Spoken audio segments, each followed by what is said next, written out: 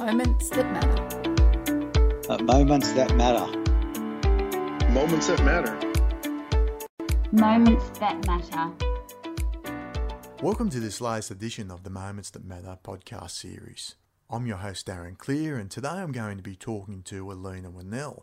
And Alina is a master sleep coach, and one of the greatest things about doing this podcast series is meeting new people and learning new things. And I went into this conversation thinking that I had a reasonable fix on sleep issues and behaviours that you need to follow to ensure that you get a good night's sleep each night. And I also went into this thinking I probably had a reasonable idea what a sleep coach would do. But the more I talked to Alina and the more that she opened up not only about her own personal journey but about what she does for clients and how she assists people with their sleep, the more I realised that I didn't really know that much about sleep to begin with. So it was a great journey for me, and I hope you have a similar journey as you listen to what Alina can bring to the table and try and understand things that we can do to help our own sleep, as well as enjoy the story that Alina brings, not only for her own journey, but how much satisfaction she gets from helping people in this area of her life. So thanks again for joining us, and I hope you enjoy this conversation with Alina Winnell. So Alina, can you start me off by just talking me through, give me the 1 to 2 minute rundown of your career to date and how you sort of got into the sleep industry, if you like, and became a sleep coach? So I actually started off my career in a very different area. I was working in finance and went through a period of chronic stress and developed chronic insomnia. So I had a very personal and very painful journey with chronic sleep deprivation and insomnia, and I found that it affected every aspect of my life at the time. So, it affected my relationships, it affected my work, it affected my health. Sleep's one of those things that affects virtually every aspect of your life because it's such a fundamental basic need as humans. So through that painful journey, I went in search for answers to how to restore my sleep and how to start sleeping well again. And I actually saw practitioner after practitioner after practitioner and found that nobody could help me. So I ended up quitting my job, going on a journey, and basically studying anything that helped me improve my sleep again. And through that process, and it took me a long time, I then developed a formula which I use with my clients today to help people to restore sleep back to balance, to its natural, how it's supposed to be naturally. Well, and when you say chronic insomnia, how many hours are we talking about a night that you might have been getting of sleep? 0. Like for prolonged periods, I would not sleep at all. It was the most chronic case of insomnia that, doctors had seen. So very bad. And so I can really empathize with people who don't sleep well. It has such an impact on their life. And when you started out on your journey, how easy was it to get information about sleep, did you find, in that first part? There's a lot of information out there about sleep, but there's not necessarily a lot of information that's particularly helpful or useful. I found the sleep industry actually to be quite a little bit backwards. So the information was very much focused on sleep hygiene and rules around sleep. And whilst things like cutting out coffee and going to bed at the same time every night, those sort of typical sleep rules can help people to improve their sleep, for so many people, that is just such a small part of it. And over time, I really realized how important it was to bring the nervous system back into balance to sleep well. And that's what can be really difficult to find really good quality information on. So there's a lot of information, just it's hard to find good quality information. And is it still an evolving area? Because I've done a fair bit of research over the last few years around sleep. But I mean, when I can trace it back to sort of, I watched a documentary from the 1970s, which sort of was just talking about dreams and how our brains are always active even when we're sleeping, and I think that sort of started to inform people, and it probably, you know, that research went back even further than that. But is it an ever evolving sort of area that we continue to learn things about sleep as we go on? Yeah, definitely. Well, trends in society will affect sleep. So a couple of those trends at the moment, which, you know, it changes over time, is one very big trend is that stress has become the new normal. You know, anxiety levels are at an all-time high, especially now during COVID. Stress is at an all-time high. And so people, if it's become the new normal, people don't know how to identify it because it's normal. They don't know how to change it because they don't even realize it's there a lot of the time. So that's one of the trends. And then obviously there's changes in our patterns due to technology, lights, that kind of thing. So it is an evolving field because we are changing as humans and how we live. Yeah, so it's more the behavioural aspects that affect sleep that changes, I guess, rather than our knowledge of sleep, although there may be still certain areas that we're improving our knowledge. Yeah, that's right. And if you look at the patterns in sleep, 100 years ago, we used to sleep 2 hours more on average than what we do today. So, you know, there's a lot of changes with sleep in our society. And how would you describe what a sleep coach does? So you sort of said it's basically trying to find your best level of sleep. I think that might not have been the exact words, but that sort of thinking. But how would you describe it, what a sleep coach can provide for people? Well, depend on the approach of the sleep coach, but so sleep doctors will look more at the medical side of sleep, so help people with sleep apnea or people that have a physical condition. And then someone like myself as a sleep expert and coach will help people to bring their nervous systems back into balance, help slow down the racing mind, help reduce anxiety, all of those things that don't necessarily have physical causes, to help the person sleep well again. So it's just identifying the root causes of someone's insomnia or sleep struggles and working with that to help the person to restore good quality natural sleep again. Do you sort of start with an assumption that people are going to be dealing with a certain amount of stress in their day-to-day lives just because of the way we're sort of living today?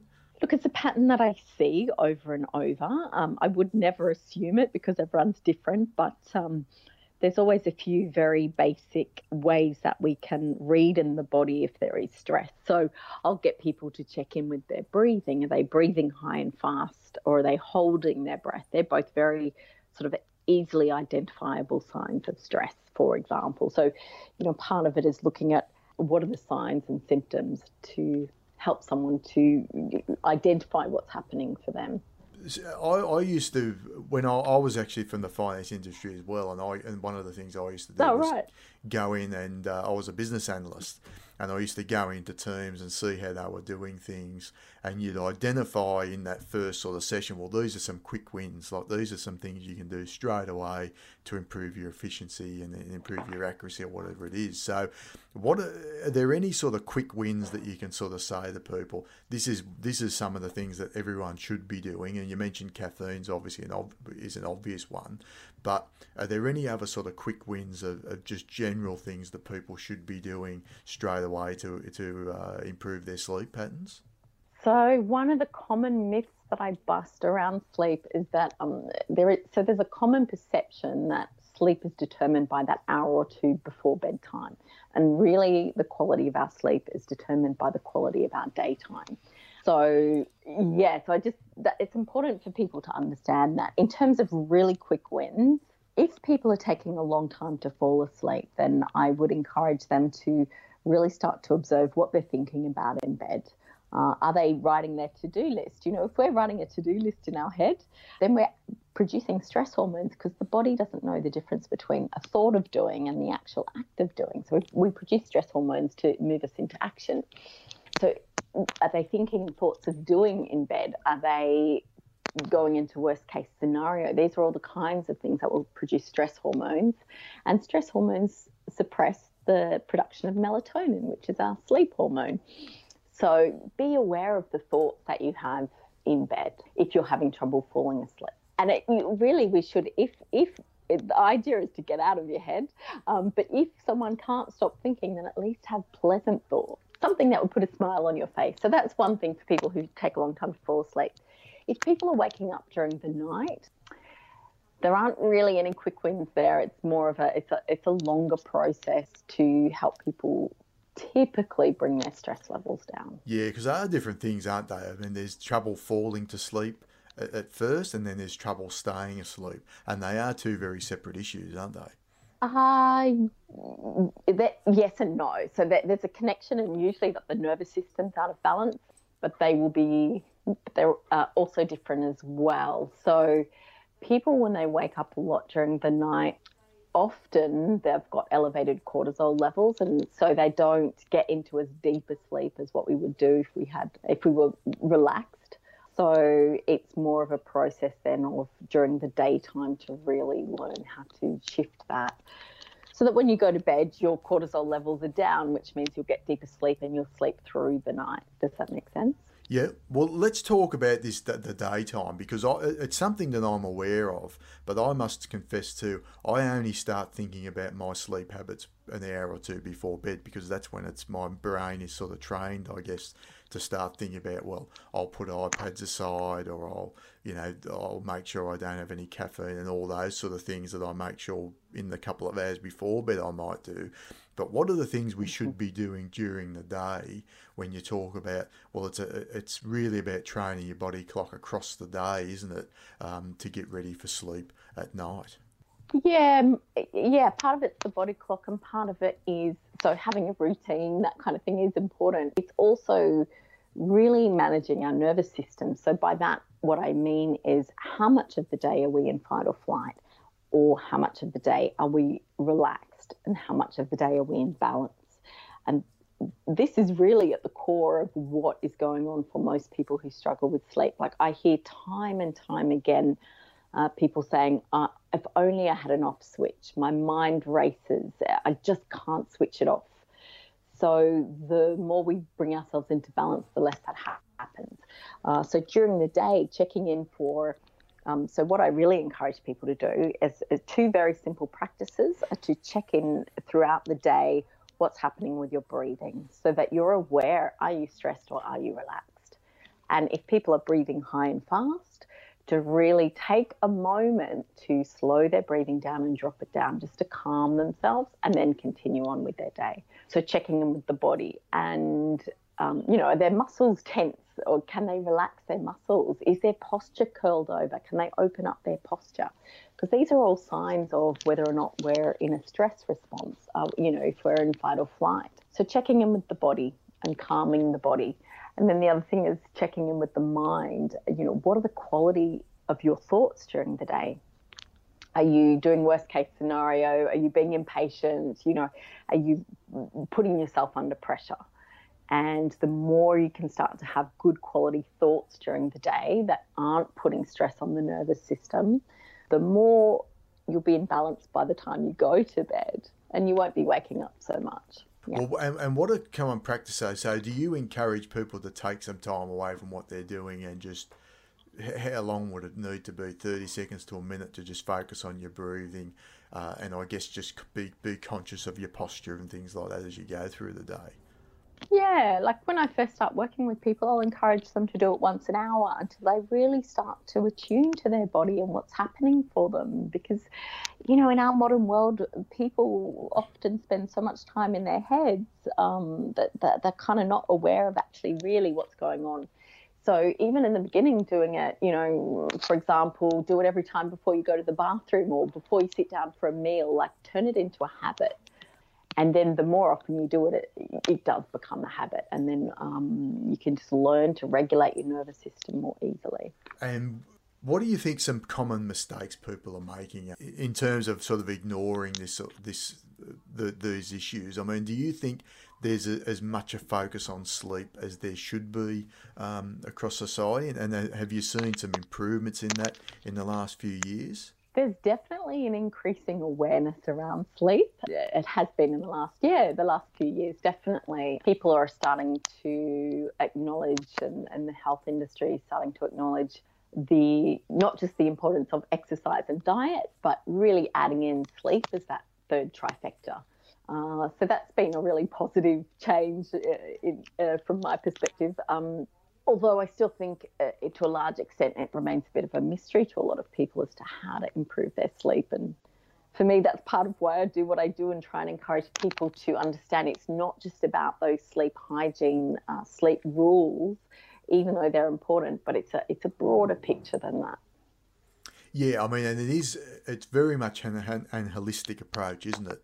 To look at your Exactly. whole life and everything you're doing at almost all stages of the day, because that is what is going to affect how your body. And I guess when you think about it like that, it does make sense, doesn't it? That we're sort of in the same body at all times. And once we know that our mind continues to be active once we sleep, you can't turn your mind off when you go to sleep. But that's why you're saying if you have positive thoughts and if you train your sort of mind to be in that frame, when you go to sleep, it's going to stay in that. I mean, is that sort of the right way of thinking about it? Yeah. So the more we think in a beneficial way, so in a way that's not producing stress hormones, then the deeper we'll sleep. So yeah, absolutely. So really training the monkey mind is part of it, and understanding our body and our nervous system and our physiology is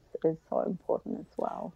Tell me a little bit more about the fight or flight, which you spoke about before, and people may have heard that statement before. But what does that what does that mean to you in a general sense in terms of how people react to stress? So if someone is in fight or flight, and you'll know because if you observe yourself, your breathing will be faster, your muscles will tense up, your mind might start to race, you may have more stressful thoughts, then that's kind of the fight or flight response. And if we are in fight or flight, the message that's being sent to our nervous system is you are not safe to sleep. And so I see time and time again people trying to sleep when they're in this fight or flight state. But of course, the body's natural defense mechanism is do not sleep if you're not safe. So, it's there to protect us. But unfortunately, we're triggering that response too often and inappropriately today. And what's your advice to people who just say, look, I'm in a high stress role, there's not much I can do about it, I need to be sort of high wired in terms just to do my role, whether it's and particularly I think during the current crisis that we're in, let's say you're talking to a nurse that's just overloaded with work at the moment, what's your sort of advice to someone, I guess, that is going through something like that they're just like, I've just got to push through this next bit and then I'll be a little bit better for it? It's really difficult. There are a lot of medical professionals that are really do have huge workloads at the moment. Also, it's the way that we perceive what's happening to us. So, for example, I often work with CEOs who are running huge companies but will still not be experiencing high stress levels because it's the way that they perceive what's happening. So it's really about changing our perception, viewing things as much as we can from a place of wisdom so that our stress levels start to calm down. And also, if there are emotions there, which is, I think, also probably something you were alluding to, is to actually feel them and allow them to move through the system rather than suppressing them. Because otherwise we go to bed with this enormous amount of trapped energy in the body. So, as a society, we're not necessarily that great at processing emotion either. So that definitely plays a part. So to actually feel it. Yeah, and I think that's where...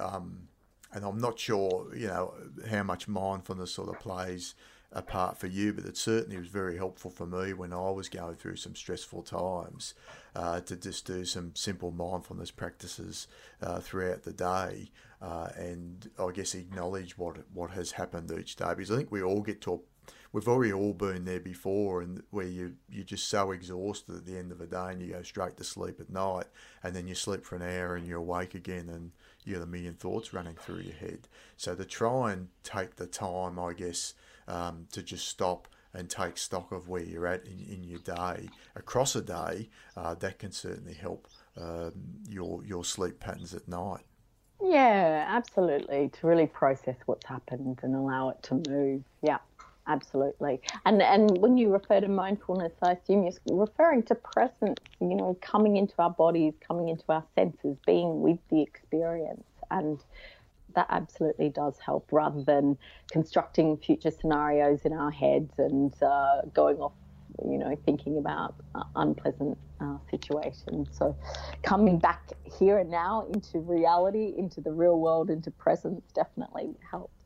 Yeah, I mean, one thing I do is at lunch every day, I make sure I try and get a quiet spot and just sit and actually just eat lunch and enjoy the food and sort of be in that present moment, if only for that half an hour, and I've found that helps. But I mean, is there any particular mindfulness techniques that you pass on to people as part of your sleep coaching? To me, mindfulness it becomes a practice, and the more often people just practice coming back into their senses, then it becomes a habit. So everything that you've just mentioned now, it's spot on, to really just keep on coming back to the present moment.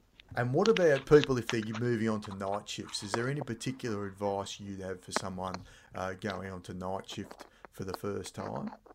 Yeah, look, shift work is a tricky one because it is going against the natural body clock.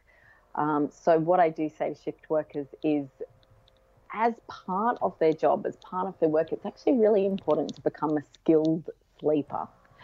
So by that I mean really master your nervous system so that you can actually sleep during kind of unnatural times and unnatural conditions. So in addition to that, so that's a skill, it's almost like a skill that I encourage them to build. But in addition to that is then to try and create and mimic the conditions of nighttime as much as possible when sleeping happens during the day. So really get good block out curtains and sort of block out sounds and whatever you can do to really create that atmosphere that you would have at nighttime is extra important to shift workers as well. To go back to your own experiences, what's been the main benefits that you've seen in your own life from when you think back to when you were going through the insomnia to now, when I'm guessing at least that you're a much better sleeper these days? Yeah, and I sleep very deeply now, and I have to say I never thought it would be possible given my the quality of my sleep when I did have insomnia. I never thought it would be possible to be a deep sleeper again, but I am. So if I can do it, anyone can do it because my sleep was so bad. I guess through my own journey, one thing I learned was to look deeper than just that sort of information that you find out there, which is very commonplace. For me, what really made a difference was really learning about myself, understanding my stress patterns, anxiety patterns, and retraining myself around those, and really starting to connect in with my body to start to read my nervous system. I didn't know when I was stressed or relaxed, or if I thought I was relaxed, really didn't know. Actually, I really wasn't. And so just learning how to really connect in with what was happening. So training the mind, training the nervous system, training the body. Well, I think, and that's the picture that I'm sort of getting, I think, where you come in is helping people understand themselves and understand the stress triggers and understand how to manage that. Whereas, to be honest, when I started with talking to you today, I was sort of thinking you would be more, dealing with some of the general sort of sleep, obviously the sleep hygiene things, but more around, I guess, practices people can do in their own lives, but I think it's been quite enlightening actually, the way that you've looked at it, and it's probably not something I would have expected, the way to approach it, even though I've done a bit of reading myself, but obviously I'm not didn't have the understanding that, the deeper understanding that you have of sleep and of the way that their actions across the day affect that. Yeah, well, I see person after person who has tried cutting out coffee, who has tried going to bed at the same time every night, who have tried cleaning up their bedroom, these things. And the thing is, whilst they're important, they're still quite superficial. So if someone was only going to change one habit, for example, I would say just start focusing on your breathing. That is more important to really, so it's like, the nervous system is what governs our sleep. It governs our rest and digest functions. And it's no coincidence that people today that often will have digestive issues at the same time as sleep issues, because it's governed by the same branch of the autonomic nervous system. And when that's out of balance, it affects both of those things often. So, it's much deeper. And last question for you today is what skill do you think, is there one skill you could identify that you possess, you think, that's made you a successful sleep coach through the time that you've done it? Oh, yeah, I would say, having been through the experience myself, to me, I can really empathise with people who are going through a struggle with sleep. So, our human condition is we want to be understood, and when people feel that they're understood and they're not judged, that really helps as a starting point. And then also not preaching from a textbook, but actually working with what I see works with clients time and time again. So working from experience rather than from a textbook is so important. So, the humanness in the practice is really important, and being able to really be present with people and really understand what's going on for them rather than giving them a blanket rule of what they should do. Because everybody, even though we've all got things in common, we also are all unique and individual. And so it's never exactly the same for two people. How much satisfaction do you get out of seeing someone that's maybe even if they're not as bad as what you were before you started this journey, but they're struggling with their sleep, and then you might, over the course of your journey working with them, you see them overcome that? I mean, how much satisfaction do you get out of that side of the job? Oh, I mean, I love it. I love what I do. And the thing that I see time and time again, when people start to sleep well, their whole life starts to transform. And in particular, they are so much happier. I get that feedback all of the time. People are like, tell me how much happier they are. And it's incredibly satisfying. After working with someone and helping them with their sleep, I see clients all of a sudden be able to meet someone that they really like because they're not grumpy anymore. And I'll have clients who now are in amazing marriages. I have clients who couldn't fall pregnant, and then when they start to sleep well again, they fall pregnant. All these, knock-on effects of good sleep. People who were suffering from illnesses who then become better once they sleep well. So there's, it has this flow-on effect to the rest of a person's life. And that's why I love sleep so much and love helping people with it, because it transforms their whole life. And that is incredibly satisfying. So thanks again for joining us today. As I said at the outset, that was a fascinating discussion and covered so many different areas that we can consider in terms of our sleep. And if you wanted to read a little bit more about Alina or contact her yourself, you can find her at thesleepexpert.com, which is her website, and there's a contact page on that website where you can get in touch with her, and you can also access 7 Secrets to Better Sleep Now via that website. So I hope you enjoyed our conversation with Alina today, and look forward to joining you again soon.